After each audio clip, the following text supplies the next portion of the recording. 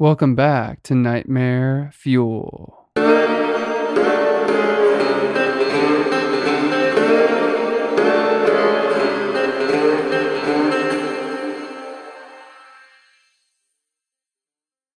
Have you ever heard of the Piano Man?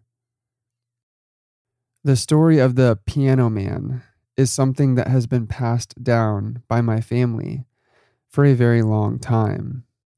Some of us choose to believe it, while others do not. Like, really, who should believe something so outrageous? The Piano Man is a story my family has been telling their kids for a very long time, and the story my mother told me. The story takes place generations ago. The story may be real or fake, but I'm not here to tell you what to believe. All I know is that due to me not having kids of my own, I thought I'd carry on the legacy of my family by sharing it with you.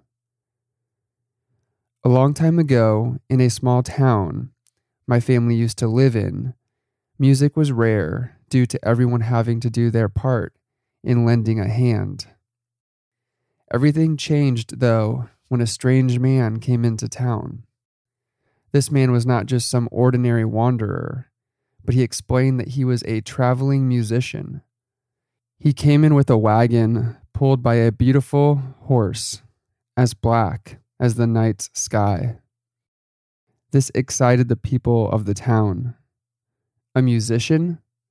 What a strange word they never heard of before. The man explained that he came to town in hopes to play for the people. Everyone in the town was so excited, but my family was not so much. They believed in one thing, and that was work. Taking a break for music was silly and unproductive to them. Their feelings didn't stop the town from wanting to listen to the man's music, so they all prepared for the man to be able to play the next night. Something was off about the man when they did start setting up for him to be able to play for everyone. Instead of taking his piano off of his wagon, he insisted it should remain on.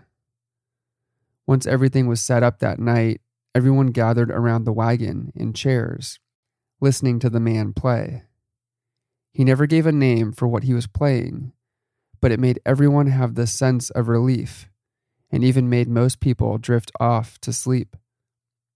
He played the piano for what seemed like hours, until everyone left. The music felt enchanting. It gave them all the feeling of some form of nostalgia, like seeing a sibling after years of being apart, or enjoying a favorite food from childhood. Everyone fell asleep peacefully that night without any stress keeping them awake. But something awoke one of my family members. He could hear the sound of a piano being played, but the sound was getting slowly distant. He ran outside to see if the piano man was playing something new in excitement. It was hard to see anything, though, due to the morning mist scowling the area. He followed the sound of music until, in eye's view, he saw the wagon being moved, and he could hear music coming from it. He also noticed something else following behind the wagon, small silhouettes of people. Immediate fear began to fill him when the fog began to clear up and saw the man playing the piano better. That was not the only thing he saw, though. The silhouettes of the people were children. The man playing the piano didn't appear to be the same man as before either. Something was different. The music may have been as beautiful as before, but he was different. The normal colorful skin he had before appeared to be a pale white, and his eyes radiated a beautiful red crimson. The piano man locked eyes with him and began to change songs, and he woke up in his bed. He believed it all to be a dream until he went outside to find everyone out searching for their children. Everyone was in tears, losing their young. He urged the people to go after the piano man, and that he couldn't have gone far, and that he believes he was the one who took them, and that what he saw couldn't have ever been a dream. People told him that he was crazy, and that it isn't funny to make up such a fallacy when they are all freaking out. No one's ever even heard of a man called the Piano Man. When they told him that they had never heard of the Piano Man who came into town a couple nights before, he told his family about everything. Most didn't believe him and called him crazy. He swore to find the children out of guilt of not being able to stop the man. He promised he would be back, but sadly he never came home.